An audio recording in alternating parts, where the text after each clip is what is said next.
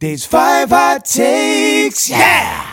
Welcome back, everybody, to another interview edition of Dave's 5 Hot Takes. I'm so glad you guys are back. These are so much fun. I love doing the episodes where it's just me, but I really, really enjoy getting my friends to come on and talk about music and give me their 5 hot takes. This week was no different. This week is a little bit of a cheat because I felt like I sort of cheated with this episode on this episode because John McLaughlin, who I interviewed, is one of my dearest friends. He and his wife live across the street. We see them numerous times every day. I laughed that we've kind of started a cult together. It's how much we spend time together. It's so much, in fact, that he and I have started another podcast called Dadville that's about our kids and being dads, because we just spent so much time sitting around talking about it anyway. So if you get a chance, check that out. But John I spend so much time with him, I forget how gifted he is. I mean, he is a tour de force of talent. Phenomenal artist, singer, songwriter, prodigious piano player. I can't tell you how gifted he is. I still geek out when he'll come over and play piano in our house and just piddle around. I'll sort of stand right outside of the room and like get goosebumps and spy on him, which is always weird, but sadly he's used to, because I just think how many people would pay so much money to hear him sit in their room and just, play piano, in their house with them. That felt weird. I didn't know where that was going. I pulled the plane out of that bomb quickly, but he is a dear friend. This to brag on John some, I'm looking at his little brag sheet here. It's pretty amazing. He's played shows with Billy Joel, Kelly Clarkson, Adele, collaborated with his longtime friend Sarah Bareilles on a song called Summer Is Over. It's so great. Demi Lovato he's written with, performed on the Academy Awards, which we talk about. He sang the song So Close in the movie Enchanted. That's actually him in the movie. He got to play it at the Academy Awards too, which is a hysterical story. He just put out a killer EP. It is, I think, some of the best music he's put out. He also put out an album called Mood, which, a lot of people know John for his singing and songwriting, and they know he's a good piano player, but Mood to me really showcases his genuine prodigious gift. And I really don't use prodigy lightly. I really think John is a prodigy on the piano. His playing is otherworldly, and it's so unique to him. That's something I always love about what he does. Is it's not just he plays well, he plays so specific to how he thinks and hears music. And it is, I get goosebumps when I hear him play. It's incredible. And this album Mood is just instrumental piano music, and it is so good. I can't tell you guys how good it is. And I just love when my friends flex that way, when they have these kind of gifts that stay a little bit behind the scenes and they get a chance to really shine, because you know how good of an artist he is. And that the Mood records is so cool because it's him really showing you his incredible giftedness on piano. He also has this video series called Dueling Pianos that's so much fun. I thought this was such a genius idea. He has friends on and they both play pianos and sing together like a duet, but both of them playing. I got to do it. Obviously, I wasn't playing piano. That would be a very one-sided affair, but I play guitar and we did kind of mashups of our song, which is what he does. It's really, really, really great. He's going to be putting out a EP of Christmas songs at the end of this year. He's a real artist. I know that sounds like something that's easy to say, but I really mean that. John to me is the consummate musician. He's so gifted at what he does.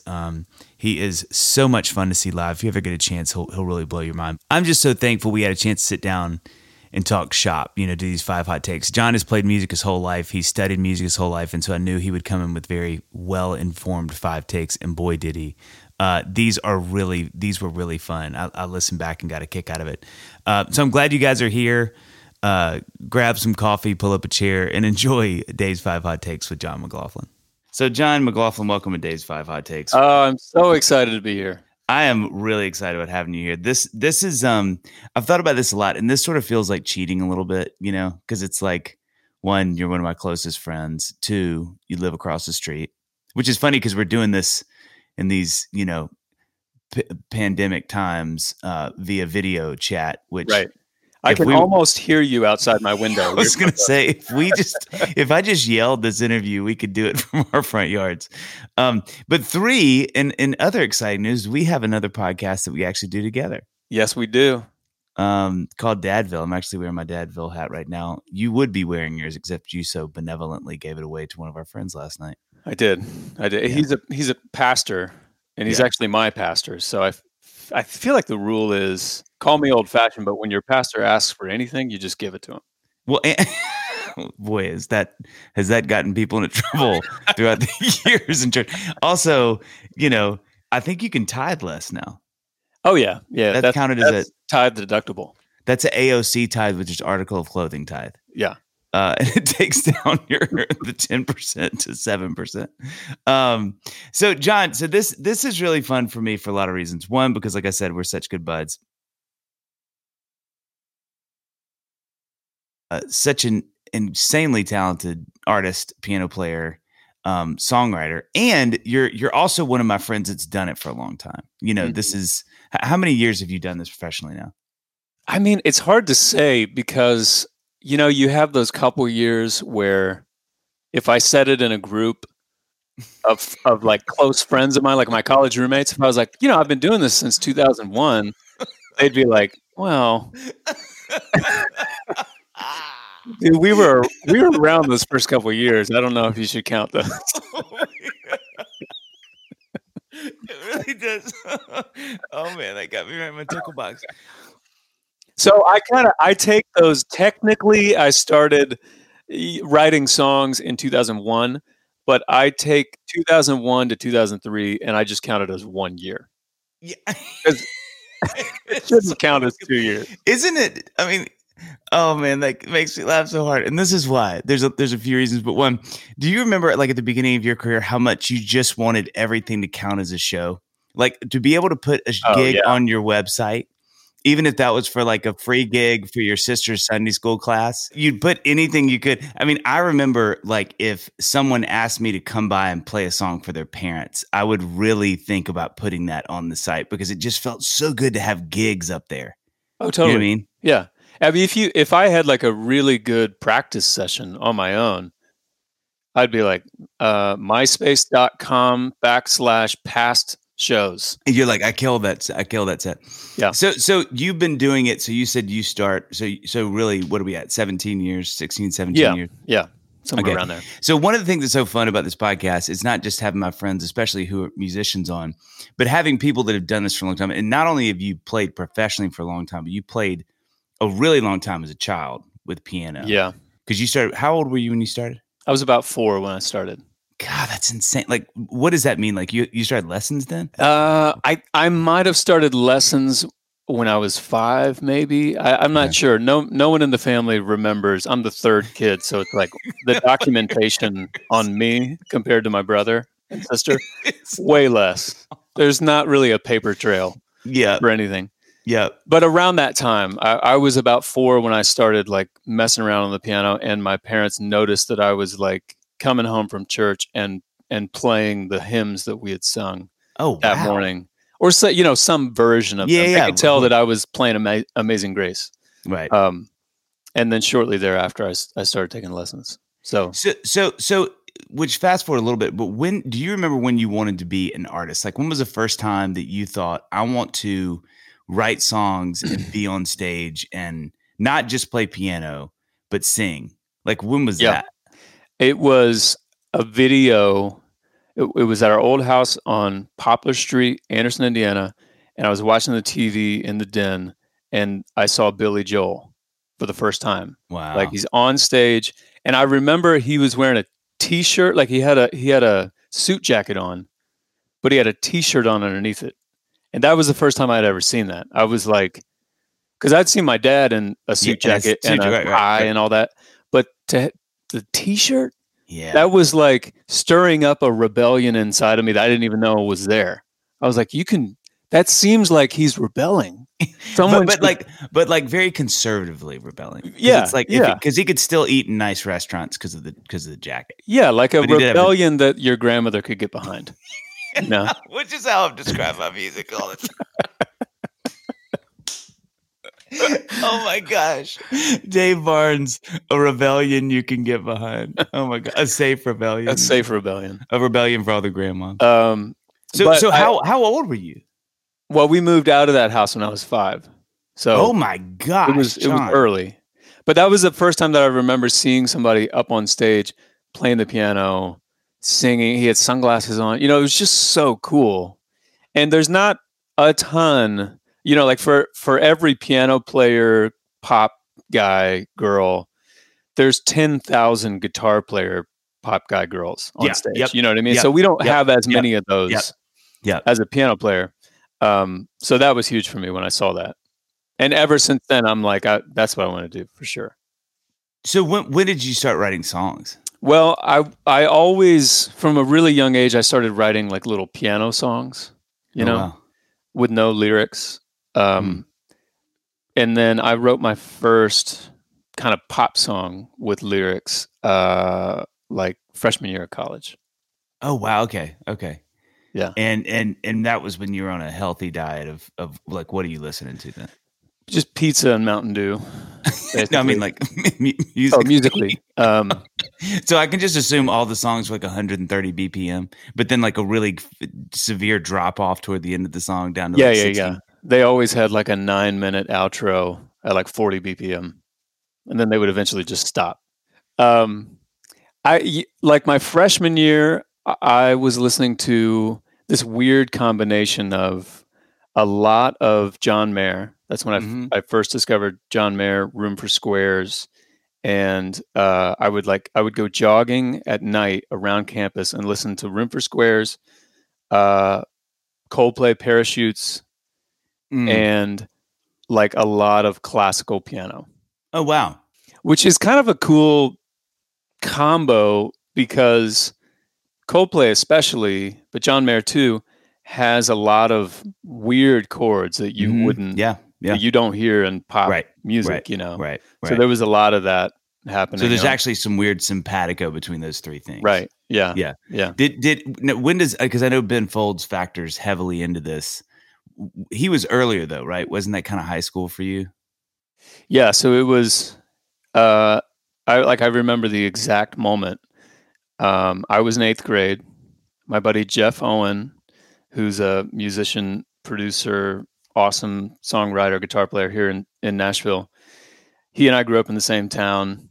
We were going on a ski trip. So we were in his dad's car. He was driving us to the church to go on the ski trip. And he had Ben Folds 5, Whatever Never Amen, in the CD player. And I remember the moment. Ironically, we were right in front. We were driving past what would be my freshman dorm, years in the future. So in that little spot, sandwiched between the music building and what would be my future freshman dorm, wow, I heard Ben Folds 5 for the first time, and like changed my life. And that whole weekend, I stole his Discman and listened to that record just on loop. I just couldn't. Wow. I had never heard piano being played that way, and that kind of like raw, kind of punk, but really well done. And like the musicality was super high, but also like the profanity was super high. And Ben was probably super high. And yeah, the players were high, Everything was high. It blew my mind. Yeah. It's funny. I will say this. For all of my friends who are piano players, who are really, really good piano players, Ben Folds has a part of all of their stories. Yeah. All of them. Almost, and this is a bold thing to say, but I would say the same for John Mayer, for my friends who are around our age that are great guitar players. And Dave Matthews, oddly enough, in some ways too. But I think you need a Ben Folds. And John, John's playing is not as bombastic and sort of, big as Ben's is, but he definitely brings, to your point earlier, he brings this, no, you can go farther out than that. And I think Dave Matthews did that. I mean, like you learn how to play Satellite and you're like, you can do, or like anything Dave Matthews plays on guitar has this, like, this is the least conventional way to ever think about the guitar, but it's so amazing. Like you think about any of those songs and you're like, I don't even know how he thought to do it. You only can do that if you're not meaning to do it. You know what I mean? Like it has to be. And I think, so I think for guitar players that are our age, Dave Matthews to a greater degree, but also John and his chords and how he plays the chords and key changes, they just sort of take your brain and stretch it. And I feel like Ben Folds is that too, because Coldplay and Chris Martin are geniuses, but that's not what they're doing. Right. But those guys kind of take what you know and they stretch it to where you're like, oh, I can really get weird with this, or I don't have to do the conventional approach. Well, and for me, who was studying, I was like this, piano nerd in 8th grade, where that has no place in your social life. I'm not talking with my friends about our piano lessons. No one's comparing notes. Anyone who was taking piano lessons back in elementary school, they're done with it. I'm the only guy left taking piano lessons, But is there no safe place for that? Like there's no, you don't that's have what Ben Folds 5 okay. did for me, was say, hey, you can be like, here's this basically a punk band. If you went and saw their early live shows, it was like a high punk rock scene. Yeah. But he's playing really intricate chords and like major sevens and like chords that you wouldn't think would go if you press mute and we're just watching the video. You're like, oh, this guy is just banging out some, fifths. But he's playing really intricate, sophisticated, complex music. And saying things like, singing, or later on, he would go on to like sing these really sweet songs for his kids and all that.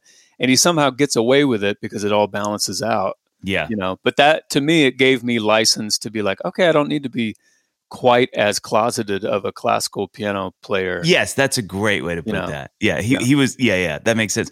So as you said, sort of fast forward back to where you were talking about your dorm and being in college. One of the fun things about you and I is that we've known each other. What did we figure out? 2000. Well, it was in that dorm. So it was my freshman year. So it was either 2001 or 2002. So you and I met in 2002. You played with Wirtz and I. We did a show. Matt Wirtz and I did a show at Anderson. You came and opened for us, and we immediately thought, this is now another person we have to kill. There can only be one, which is weird because Wirtz and I hadn't killed each other yet.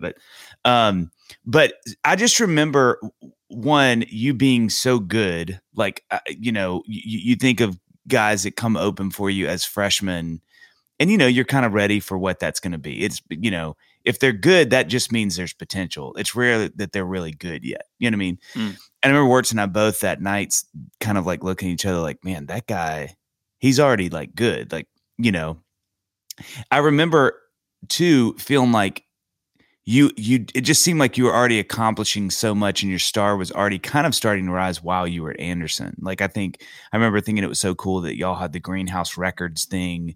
The school kind of had its own record label in the music department there. And they were already kind of fostering this thing, almost a little scene at your college where you were kind of you were kind of the dude, I think in that scene.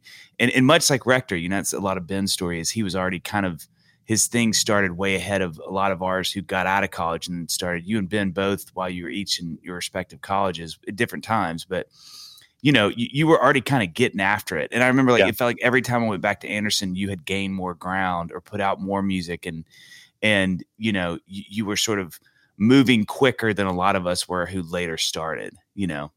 Well, Anderson was a really great sort of bubble that I could do that in, because it's a small school. There's like 2,000 kids or so, but there was just enough of a scene there. There were a lot of other guys and girls that were really talented, but it wasn't too much that it was intimidating.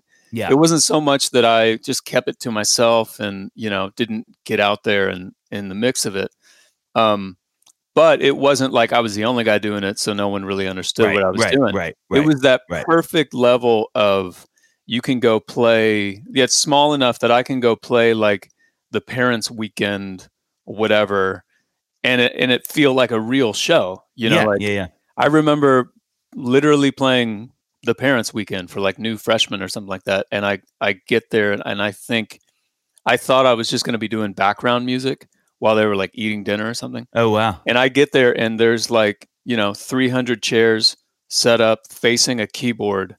And I just got to step up and play a show, which was probably like my third time ever doing that, playing a show, you know? And I played for like an hour and a half, and it was one of the greatest times of my life. You know? Which is so great because it gave you a place to get good at that. Like you didn't have to learn how to do that out on the road where it can be a little more dicey if the fans are not quite as forgiving, or they're already rooting for you a little bit. Yeah. And the show wasn't that good. I mean, I have no tape of it. I have no video, but I know it wasn't that good.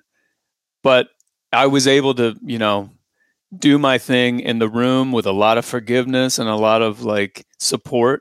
And then the next show was a little bit better, and et cetera, et cetera. But I wasn't at this giant school in 2020 where everything's recorded and it's part of your record. And, right. Right. But it's funny you say record, because I do remember you putting out, did you put out 1 or 2 records while you were there? I put out 2. 2, okay. Yeah. But I mean, even that, like to be in college and you're in a professional recording environment with guys that are playing and girls that are playing with you, and you're having to go like, oh man, I need to not be as loud because the drum mics are picking that up, or you know what I mean? Like that's such valuable training. It's like really good stuff before you head out into the world doing what you're doing now. It was great. Yeah. That's crazy. So fast forwarding a little bit, and we'll ask some more questions as we go, but you're also the only person that I've ever known that's played on the Academy Awards. Oh my gosh. I've never been so nervous in my life. I don't know how you wouldn't be. That would be terrifying. I was I remember standing backstage on the, I was standing on this big like float type thing. Standing there, the curtain was closed, all the dancers are ready, and I can hear them announcing, the next song. Patrick Dempsey was announcing it. And I remember thinking, if I was 1 ounce more nervous, I would be physically incapacitated. I could barely function. I was so nervous. There was just so much lead up to this one song. We were there all week. We rehearsed 3 times a day with the orchestra. There was just so much lead up to this one moment. Yeah, can you tell? Can you just give us a quick backstory of how did So Close and all that come to be? Because you're in. I mean, I should say you were in Enchanted. If anybody knows the movie, that very handsome, debonair man standing on stage as they dance with together. The big hair. Movie that's with substantial hair. Yeah, that's you. Yeah.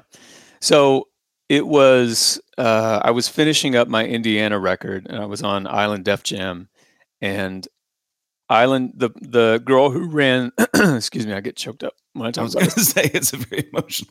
The girl who ran the film and TV department at Island had a relationship with the girl who was the music supervisor for that movie. Oh, cool. Yeah. And so they had this song that Alan Menken and Stephen Schwartz had written. They were looking for somebody to sing it. And they were chatting one day, and Spring, the girl at Island, was telling Dawn about this new guy that they had just signed.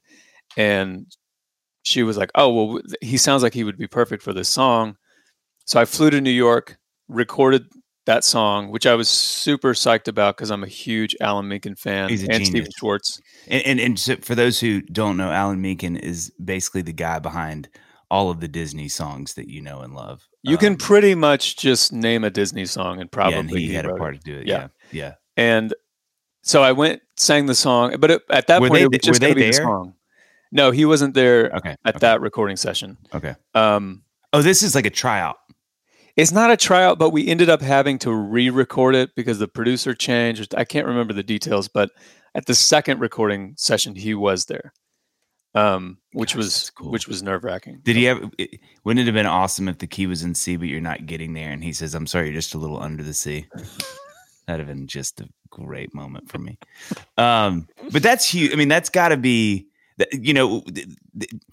being on a major label has its pros and cons, and anyone that's done it knows it can be dicey, it can be amazing. But those are the moments that you go, "This is one of the reasons I want to do this." Is I have, because you have a humongous major label that is excited about you, and they're trying to do everything they can to get you into those kind of positions, which is that's such an amazing opportunity. Yeah, and it's not, as a musician, it's not something that you sort of have on your radar. You know, That's really well said. That's I mean, right. that has been one of, if not the most, as far as like a one single event that got me, you know, the most exposure. That's definitely got to be the one. Yeah. And you're always thinking of, you know, I want to win a Grammy, play at the Grammys, all this music stuff, and I wasn't necessarily thinking of movies, Academy Awards, all that Yeah. kind of stuff.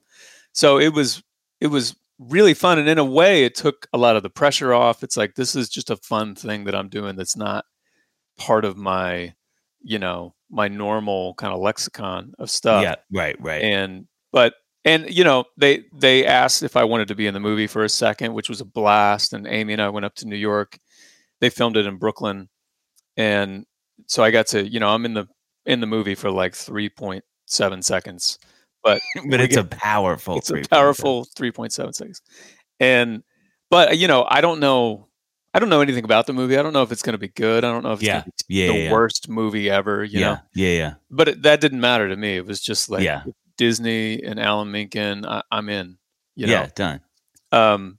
But it ended up, you know, being a great movie and nominated. You know, the three of the songs were nominated for Academy Awards. Yeah, that's incredible. So, and I remember getting off of, I was on the Rock Boat. Oh my gosh. And we got off the Rock Boat after having my, you know, phone off for a week, and I'm starting to get all these emails in like, you know, reverse order. So I'm reading through the emails from like my label and my management, and it's like we hear that it might be nominated for an Academy Award. We're not sure. Did we find out? Like, Brooke, did we find out that from the, you know?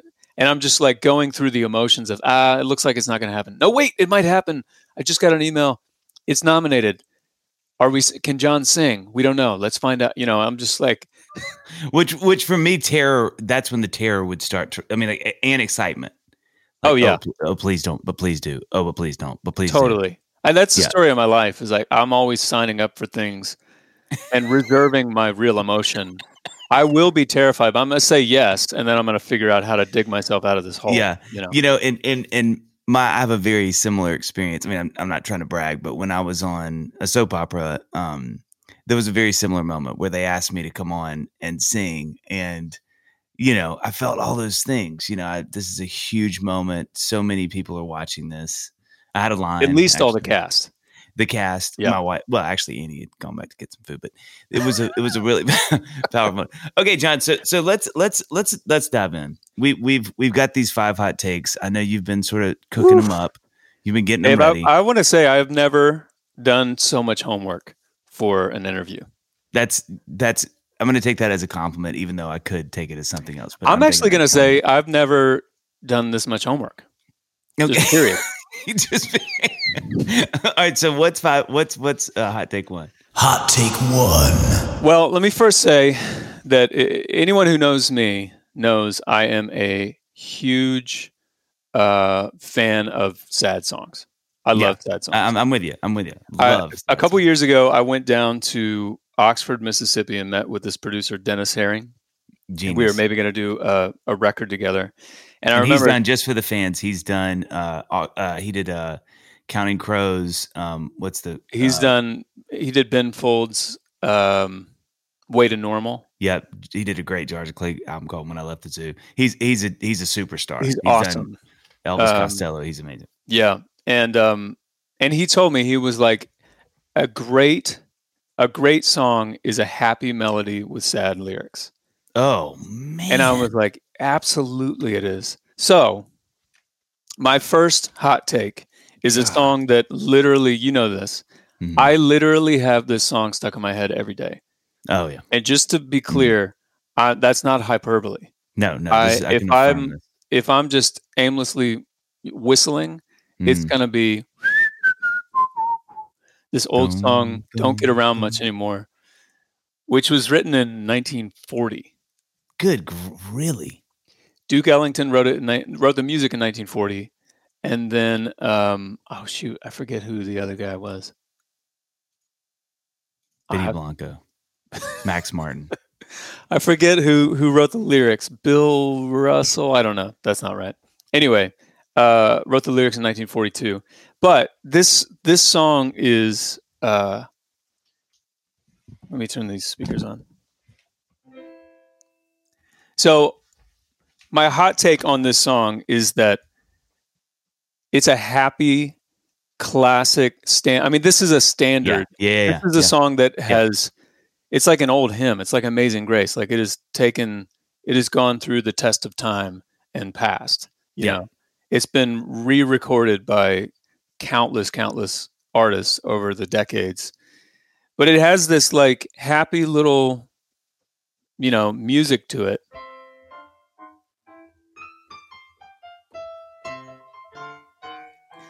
Heard they crowded the floor. I mean, it's so great. You feel great. You feel great. It's happy. It's super, super hooky. And it's already doing chords that are outside of the normal kind of like 1, 4, 5. Like I'm playing in the key of C right now, right? Which normally you'd have like a pop song would be C, F, G, A minor, and that's it. Yep. You write the whole song. Yeah. So, but it's already going like C, D minor, E flat, diminished, raised fifth. I don't even know. And then C over E. And then before you're 2 bars into it, you're in a different key. You're in the key of A. That is one of my favorite things of all time. You know? But the lyrics, though, are so sad. This is after a breakup. So and the guy is saying, the singer is saying, like, I don't get out much anymore. Like that phrase can slip by you because it's like, don't get around much anymore. Hey. Yeah. It's kind of but it's like, I'm depressed. I'm super I'm sad. not leaving my house. I'm literally in my house and eating Cheetos and warm-ups. But the lyrics kill me. Like, I miss the Saturday dance. I heard they crowded the floor. Awfully different without you.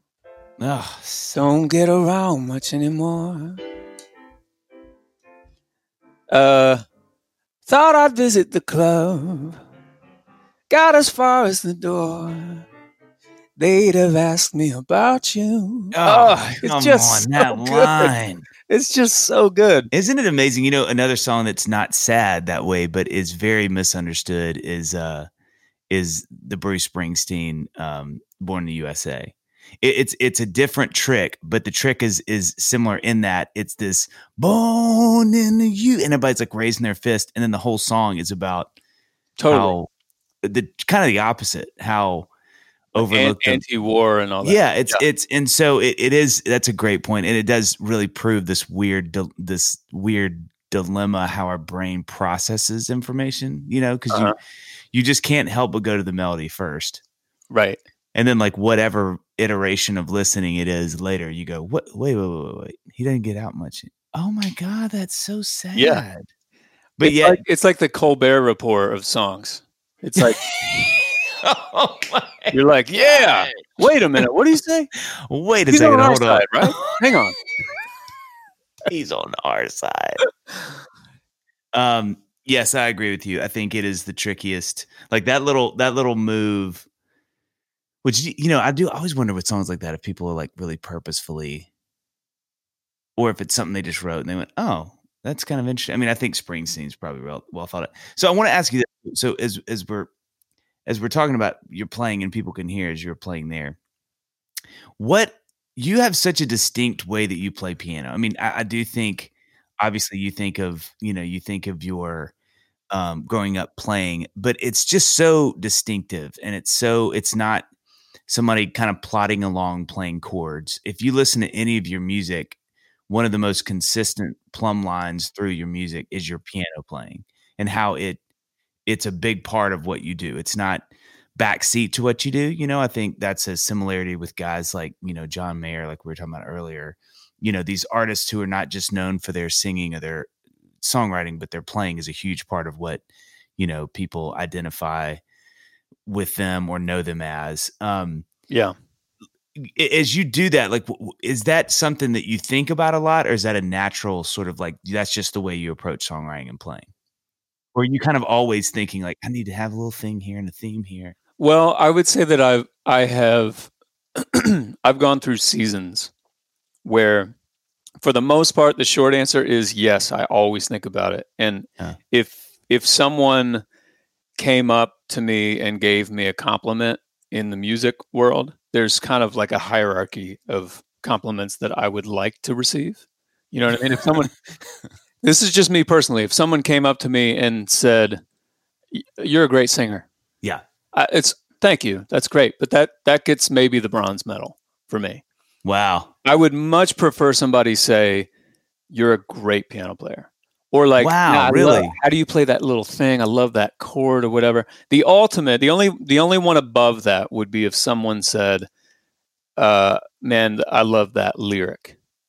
That to me, for whatever reason, but those two are pretty up there, like the piano playing and the lyric. To be clear, like with your lyric, even more than the song, even more than what you're playing in the song. I think so. Wow, Yeah. that's amazing.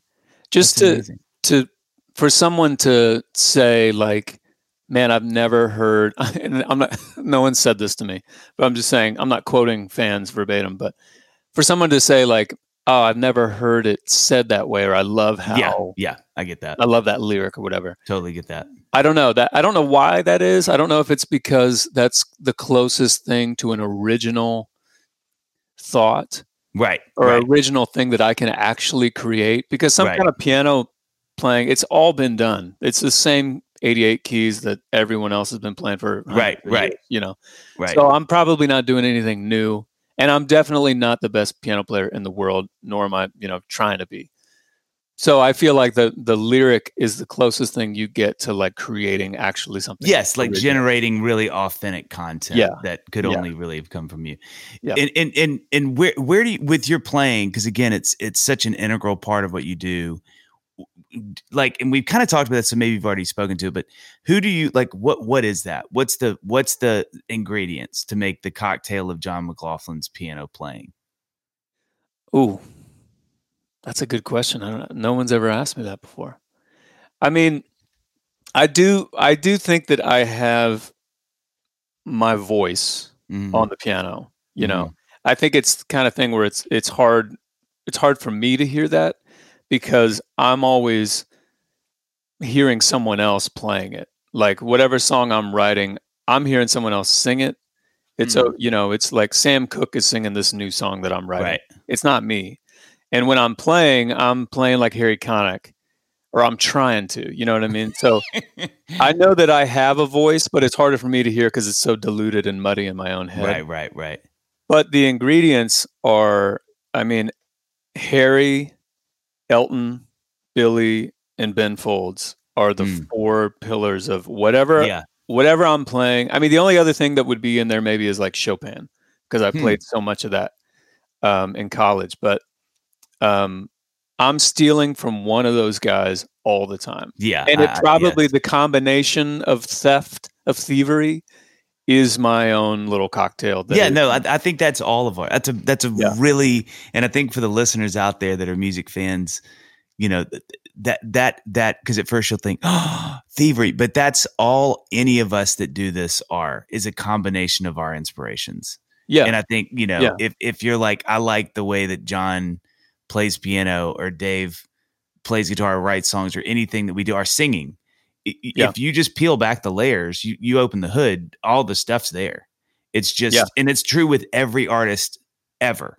Yeah. No one is without inspiration. And so I think, it's always fun when you sort of, like, to your point about those four pillars, you sort of go, oh yeah, okay, I can sort of hear where that's there. But then what makes you is actually the cocktail of them. Right. And how they reiterate in John McLaughlin. Yeah. And then what's cool is then somebody that loves your music, that's a piano player, goes, oh, one of my four pillar, John McLaughlin, and then it's funny because now those guys have made their way into that person's playing through you, and so they just keep going on, and on forever. Yeah. Okay, so hot take two. Hot take two. Okay, so we're sticking with the dichotomy, the balance, the opposite of happy music and sad lyric. This is maybe gun to my head, and I have to pick the greatest chorus ever written. Ooh. It's King of Wishful Thinking. Go West. I mean, Walk me through it. Why do you feel this way? Best lyric ever. Now, it's a little bit muddy maybe for me because there's a lot of nostalgia attached to this It song. has to be. This came out in 1990, right? So I was 8 years old when this came out. Yep. I mean, so to me, when I hear this song, I'm immediately back at the Dolphin Club pool. Of course. And life is simple. Swimming your tail And off. I'm just, all I need to worry about is swimming and starburst and swimming and starburst. Can that be the name of your autobiography? I mean, it's just life. Like, girls haven't entered the picture. Nothing. Yeah. School's not a thing. It's just swimming and starburst. And Yeah. this song, I'll get over you. I know I will. I'll pretend my ship's not sinking. And I tell myself I'm over you because I'm the king of wishful thinking. Oh my gosh, that song. And the thing is, and I feel this way about like Billy Joel's Piano Man, Billy Joel's New York State of Mind, which is coming up, spoiler alert, on a later hot take. Those songs, this song, like, I felt something before I even knew. Yeah, that's a great. I had nothing to relate it to. Yep. There was no, context, like angst or breakup or whatever. Right. But you just feel the emotion of it, Which can I say actually echoes your first hot take. Exactly. Yeah. I mean, it really is that. I mean, horns, everybody in that track is partying. Oh, the bridge, that horn part. Yeah. But it really proves your first point, because that's that song in the band Go West. They have a place. It's the same as you, because it was a formative. That's like 12 for me, 11 or 12, age wise, and it's same thing. Like I don't know why it makes me so happy, but every time I hear it at that age, I'm like, I just want to hear this song until my ears bleed. Yeah, you know what I mean. That kind of perfect combination of you're at that age where you're just a sponge, but there's no. You said that really well. It's not coming in with any other information. It's just pure music hitting you, and you're just like, I just love what this is. Yeah, and it's cool because there's nothing specific to attach it to, or it doesn't bring anything else into the picture other than itself. So you're not judging it. You're just feeling it. You're just feeling it. I feel that way. One of the first sort of moments, one of my first songs like that was actually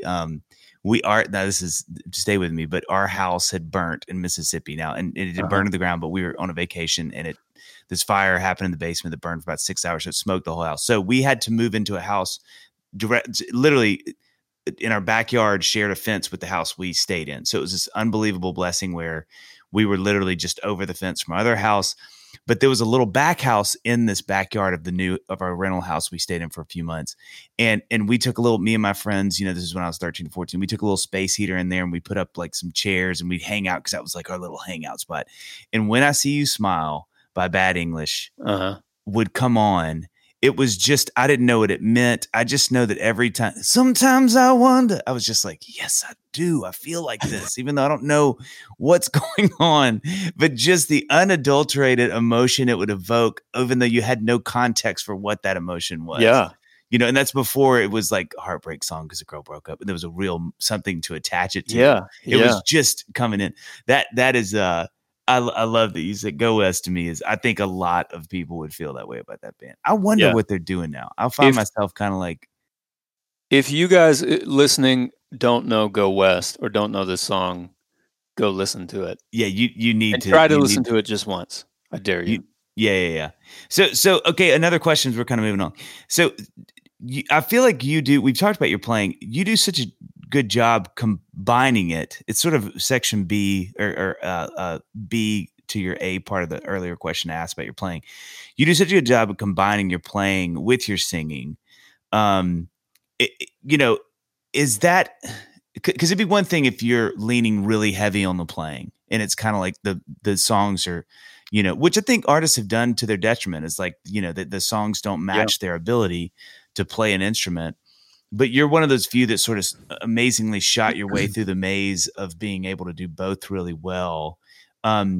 is that hard? Is it hard for you when you're sort of thinking about songs, where a vocal should be that the piano isn't getting in the way of, or how to make sure it has a place without overcoming, or vice versa, Well, I'm a big believer in the song wins. Oh yeah. The song has to win. Yeah. Like, I don't care how good you are at whatever instrument. If you're writing a song, there's only so far. Let's say you're the greatest guitar player in the world and you have discovered some new way to play the guitar that's just blowing everyone's mind. The time limit on that, what is it? 2-3 minutes? Yeah. And if you don't have a hook in there, you're out. I'm done. I mean, good for you for learning how to do, you're a great guitar player, but the song has to win every time. Same for great singers. Yeah. True. So I feel like it has been, like, my career has been a lot of years of trying to hit that bullseye of that balance of, this is a great song, which is hard enough on its own. I mean, yeah. This is a great song, but also I want it to represent me as a player, because that is really important to me. And, there have been songs where I feel like this song is great, in my opinion, and, the track is great. And when it comes time for that solo, then it's like, should it be a piano? Maybe not. I don't know. It's like the odds of hitting that bullseye every song, it's just not going to happen. But over the course of, 7-8 records, I think I've hit it a couple times. Do you feel like that's a lot more than that, but do you feel like it's for me, it would be a struggle that I don't lean too hard on the piano playing. Like if the song is starting to struggle, I'm like, I just don't want a rocking piano part right now. Oh, totally. I mean, like early on, my songs, I mean, another dichotomy or opposite, whatever you want to call it, that I think is true with a lot of these songs is, you get the happy melody with the sad lyric, but you also have you have some complex music that's happening and chords that are happening, but you have this hook that the listener doesn't know how complex that music is. Yeah, right. Which is another, I think, really valuable balance if you can get it. Not all songs have to have that, but early on in my career when I was starting out, it was just heavy complex. I was like, I want to hit all the notes all the time. Every 3 seconds I need to hit all these notes. It doesn't matter. It just needs to be complex. People need to know that I can play. Yes. Yeah. Which can really generate amazing things. And at the risk of sounding too weird, that can be a wonderful energy. You know what I mean? Because you do step out and you really go like, man, like he really knows what he's doing. Okay, so what's hot take 3? Hot take 3. Okay, so hot take 3 and 4 all under the category of there is one specific chord progression that I am a sucker for. And this is already going to be one of my favorite hot takes. So I can't wait to hear what this is. And I wonder if, I have to think that there are non-musicians out there that don't care what these chords are, but they feel what I'm feeling. You know what I mean? I love that. Billy Joel's New York State of Mind. Oh. When I heard that song for the first time, I mean, the piano hook, that's a beautiful melody. That's beautiful, but the chords underneath it are, you got the 1, and then you're going to the major 3/7, which is, I think that what if I'm going to nerd out about why I love that change. Please do. This is the place for it. You have like, we're in the key of C, right? So you've got that C is supposed to be, your 1 chord is supposed to be major. Your 2 is minor. Your 3 is minor. Your 4 is major. Your 5 is major. Your 6 is minor. Your 7 is diminished. And then your 1 is major again. So this is breaking that rule. It's supposed to, and what I also think is amazing about it is music all these notes don't have any significance or value just on their own. They are only valuable and have identity and have purpose in relation to each other. Yeah. Right. Yeah. So this chord right here means nothing right now. But Yeah. if I started out here, now I hit that chord. Now it has complete. It's pulling me somewhere because it came from here, and then it wants to drop down to this minor. It's that like it's that constant back and forth between dissonance and release, like tension and release, and it's all about building that tension. Yeah. And the 1 to the 3/7 to me is one of my favorite chord progressions ever. Yeah. Not to mention that after that it just gets even better. Like it's,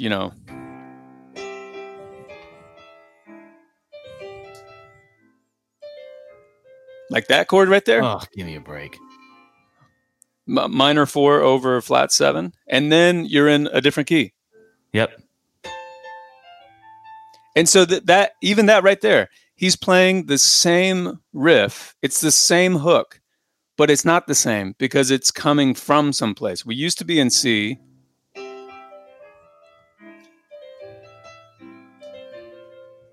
Now we're in F.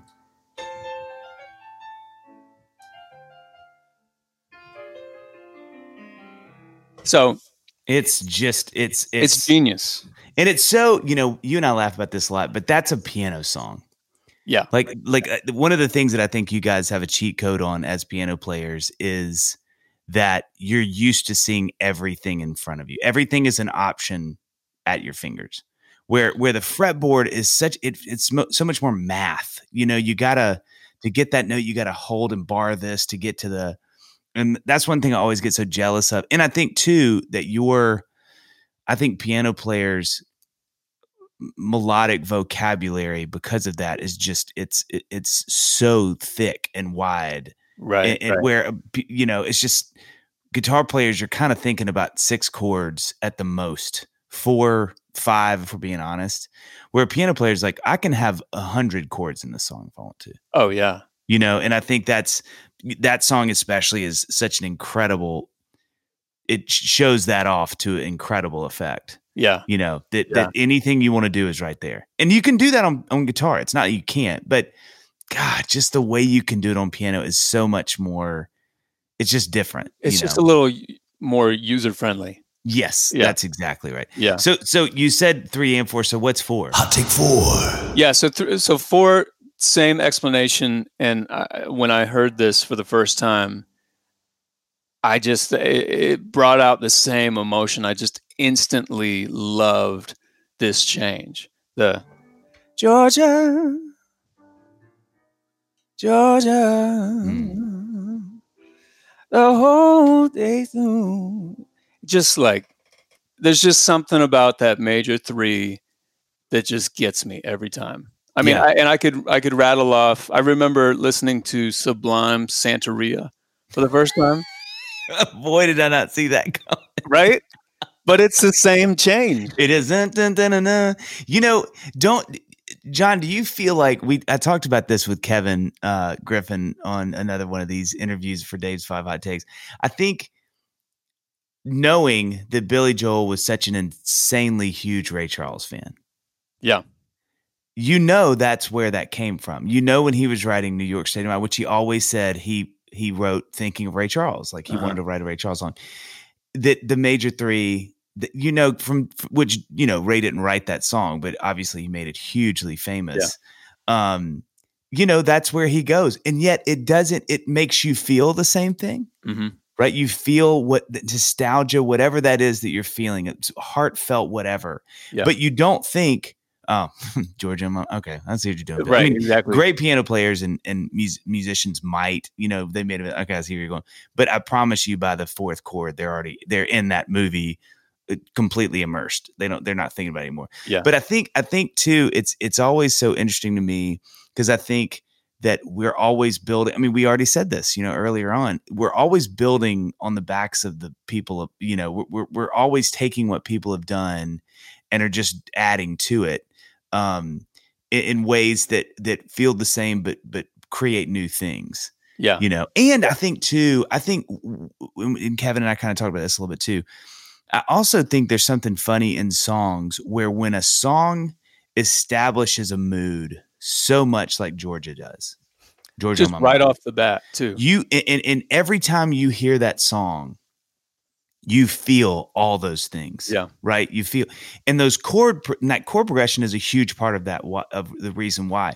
So I really believe this. I think iconic songs that sort of introduce a chord progression or introduce a vibe or a feel, us that are way down the line years later, you can actually cheat by using the same chord progressions and evoking the same emotion because that emotion was so established in a chord progression that was just at the right time and just happened at the right.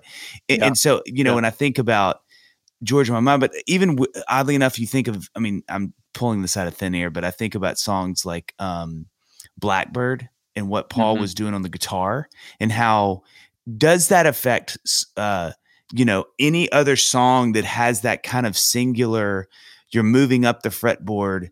It does. Because when that song came out, it was such a unique moment in pop music and it was so profound and effective that you think about Fast Car by Tracy Chapman years later. And you're like, some of why you love Fast Car is actually because you love Blackbird. Yeah. You're like, I'm familiar with that mood. That's exactly right. That's exactly right. And so I think there's kind of a fun cheat code for us songwriters without we even know we're doing it, that when you're sort of dipping into some of these chord progressions that are iconic because of a song that sort of introduced them, you almost get to move up about 20 feet. You can skip some steps because people are already like, oh man, I don't know why I feel like this right now, but I feel like this. Yeah. And you haven't even done anything yet. Yeah. You know what I mean? Which I think is really, again, it's a fun, like not cheat code, but you know what I'm saying? It's like, you don't have to talk so much about that. So John, I want to talk about mood. So you've done all of these records. You've been doing it, like we said, for vaguely 16, you would argue 17, 18 years. And then, this far into a career for someone who's so known for playing piano as incredibly as you do, and you are one of the best piano players, I think, that plays piano alive today. And I mean that, you put out these two EPs that now become a super album of instrumental piano music, which they're incredible. I mean, I think your ability to put all of these songs that are so different, there's so many things to respect about it. One, that you would do it.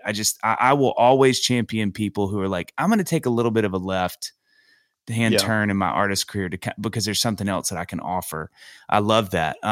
Two, that they're instrumental. Three, that they're so different.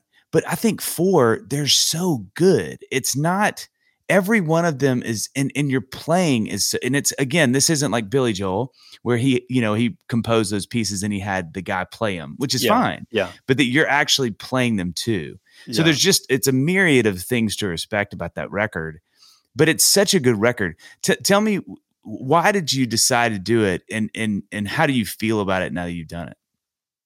Well, I mean, it's funny because the moment when I sort of decided to do it was like comedically idiotic.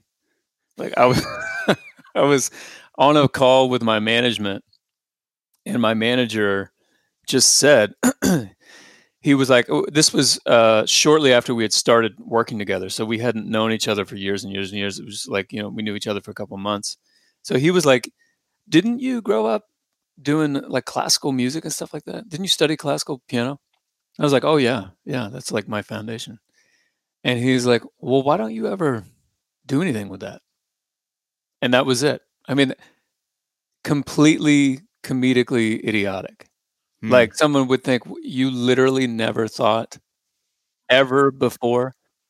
And which, I mean, what I would do sometimes is like a couple years ago, I did a tour where I played almost every night I played this song, Promising Promises. Yeah, I love it. And in the middle of Promising Promises, I do this piano solo. But I would go into this Chopin piece in the middle of it and kind of have this extended. So there were some things that I would do live where I would borrow or I would play an old classical piece. Yeah. But I had never written anything like that. And I just want to pause for a second. It really is astounding. Like, I would love to get into your brain and spelunk why you never did that. Like, what kept you from going, I should just write a little 30-second piano. Obviously, those would then go into songs, I'm sure, a lot of times. You know what I mean? I think that was it. I think anytime I would have any kind of a little hook, I would turn it into a pop song. For sure. I think it came at a great time for me because he, David, my manager, says this, opens up this window at a time where I think, had I not started doing Mood, I think I would have gone into a real dry spell pop wise. Like just at the time, I didn't have any lyrical ideas. I was really I needed to take a break from trying to write pop music for a while. And this Mood thing, was in there and just like ready to come out. And it feels like that because living across the street from you, it felt like every other day there for a while, you were like, hey, can I play this little? It was like that stuff had just been sitting and was ready to explode. Yeah. Because you wrote so many so quickly. You know what I mean? Well, and you didn't have a lot of swings and misses. I feel like every idea you played for me, you wrote. Well, and I think that what I love about it is that it's a little bit, you and I as songwriters know, when you get together to write a song, the music is huge, of course, but how much time are you spending on the music versus how much time are you spending on the lyric?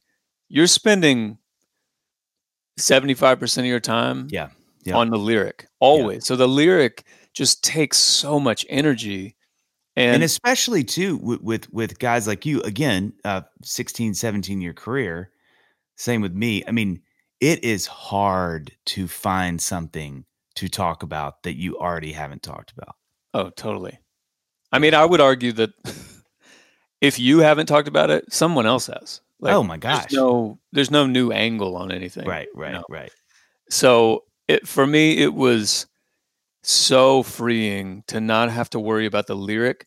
But, and I know this maybe sounds corny, but it's not like I wasn't writing an emotion I felt like I was creating and saying just as much. I just wasn't using lyrics. Yeah, that's a great way to put it. Yeah, it is. I love, and for those who are listening that are musicians and artists, I think John, that album is such a great example and should be a great source of encouragement and challenge you for those things that you also can do to lean into them. I think there's never been a better time in sort of the history of music to diversify, and especially, you're a mutant with this, John, and not everybody can play their instruments or whatever their other thing would be as well as you play piano. But I just think it, as a fan of yours too, it's another way that I go, man, I can't believe he can do that. And it's another thing that I can really gravitate toward and enjoy. You know what I mean? Mm-hmm. Mm-hmm.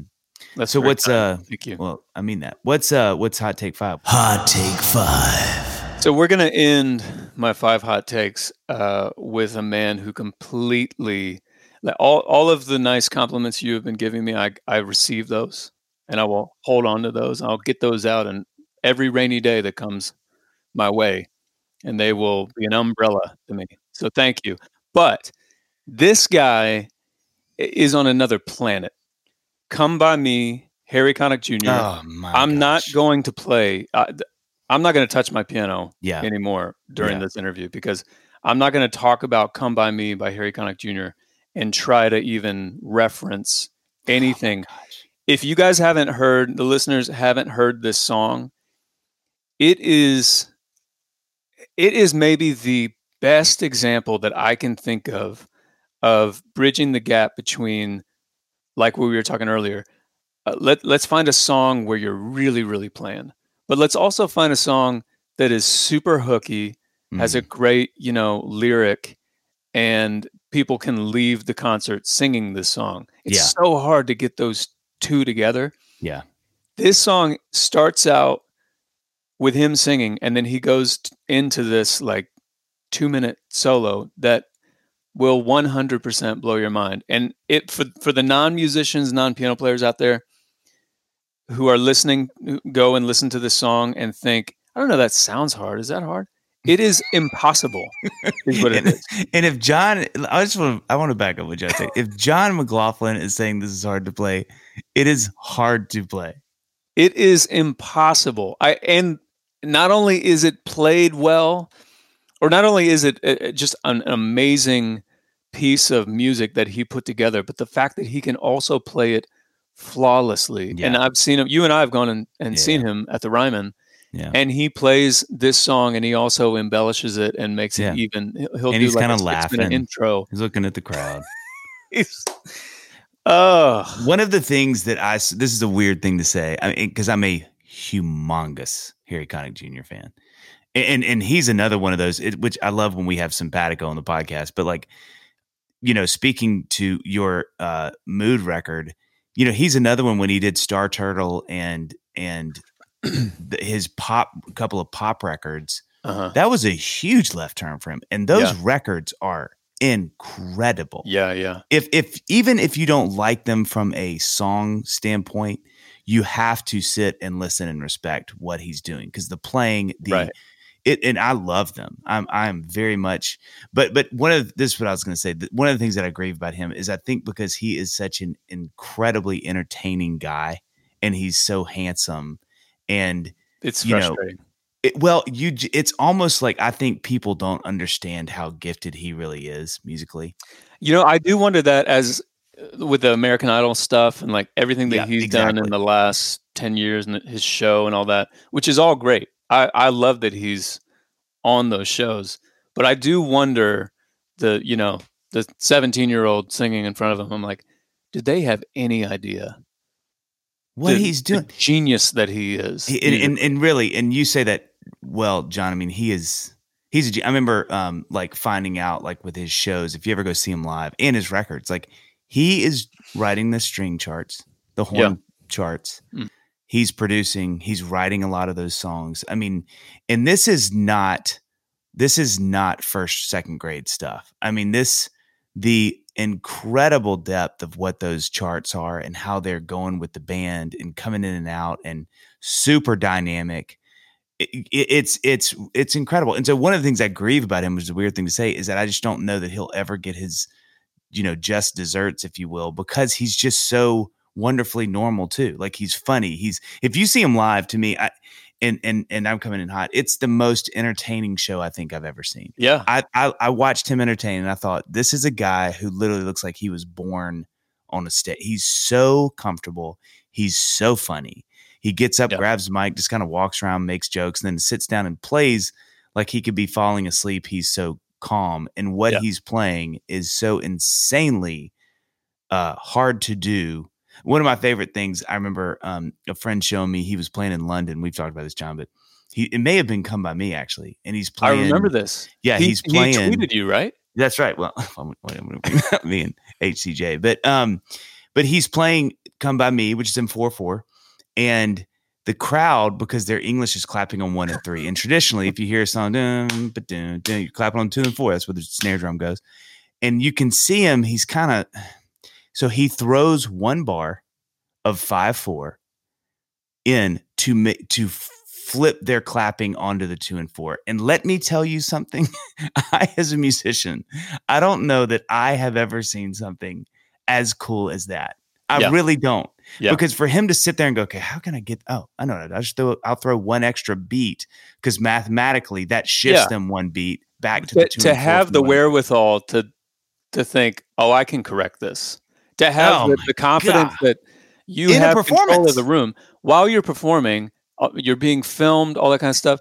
And it sounds like a simple thing to do, but I don't know if I could pull it off. It's incredible. You know what I mean? It's incredible. The best part of that video too is, this is my favorite thing, is it's got the way that the video shot is, it's shot and you see his rhythm section on the back of the stage because it's just him playing. It's, that song is just him and a piano, and they all freak out. They all like throw their hands up because you are in the presence of something that is so insanely amazing. Yeah. And I love that they are all like, yeah, this is amazing. Okay, so last question I have for you before we wrap this thing up. Tell me, I love dueling pianos. Can you tell me about that? It's this wonderful thing, and for those who haven't seen it, you have to go check it out. John's got a Patreon page that's sort of the gateway drug into this world of amazing videos. But it's this amazing thing where John has friends. I've done it with him, but all these friends come on, and it's he and a lot of times other piano players playing songs together, sort of mashed together into bigger songs. I love this idea. Can you sort of tell me about that? Well, again, this was an idea that my management and I came up with, and at first I was kind of scared to do it because it's one of those things where you got to get kind of a film crew together, and there's a lot of lead up to what could go well or might not go well. Like I remember before we did the very first one, which was with Ben Rector and Gabe Dixon, I was putting together these arrangements thinking, I don't know if this is going to actually sound good to the listener. Yeah. Like this might be way too much piano. We may get the whole film crew, get the lights set up. We got the 2 grand pianos. We got the mix engineers ready to go. Because it's not a small production. I mean, y'all need to understand, this isn't like John throws up his iPhone and records he and his friends playing songs together. Right. I was like, I don't know how this is going to go. It might not sound good. And so within the first, 2 bars, I was like, oh, this is going to work. This is going to be really fun. That's a great feeling. And it's been really fun to do, but also like what has been most fun about it, which this because when you and I did it, we had a miscommunication where you had texted me. I forget the details, but I thought we were doing different songs. Oh yeah. You texted me something, and I got there, and I was like, this is weird that Dave wanted to do these 2 songs, but we're doing these 2, and you were like, no, that's not what I meant. So if you guys go, the listeners go and watch the 2 songs that Dave and I did, which were so fun to do, so much fun. We threw that together, right before, literally right before, and those have been the most fun. Like I did one with Will Anderson, lead singer of Parachute. And I had one song that I knew we were going to do, and I thought, we're just going to do this one song today because that's the only arrangement that I could come up with. And then when we got to the studio, we did that one song, and then afterward, he started playing one of my songs a little bit, and I was like, hang on, just keep playing that real quick. And then I started playing one of his songs that I had listened to on the way to the studio, and they just went together. They worked. So it's sort of, dueling pianos has forced me into a headspace that I'm not normally in, where it's like you can't really plan. You're just going to step into this river and just ride it, and we'll see where it goes. Yeah. And it's been super fun and great every time. One of my favorite things about, because I've talked to Ben Rector and I talked to Will right before they did those, and both of them were terrified. I just remember them being like, this is literally like, it's like, Da Vinci invites a friend of his over that draws, and they're going to just draw in front of crowds of people at the same time. Because Ben he's a great musician, but I mean, he's not, he hasn't played for his whole life. Your gift set is very different than his. Same with Will. I mean, Will would tell you, like, he tinkers a lot more than he's like he calls himself being played. But I just remember randomly running each of them separately before they did theirs, and they were both like, I really don't know why I said I would do this. Like, this is the dumbest decision. I will say I have got that from some other friends of mine it's been an ongoing project to try to convince them to do it. Yeah. And they're like, dude, I just don't know. And I'm like, look, I feel the same way, but I have to do it. I'm just as scared as you are. I have to do every single one. How do you think I feel? Oh my gosh. But it's Johnny, been great. thank you so much for doing this. Thank you so much for having me on. Great takes, by the way. Those were you did. I want to say I'm giving you an A. I'm giving you an A to A+ on the homework. You knocked it out. I always appreciate musical references, so I'm glad that, because I think it's easy to talk about things, but when people kind of play with your, it gives people like, oh yeah, I know what that means. Yeah. So thanks for all this was great. It was really fun.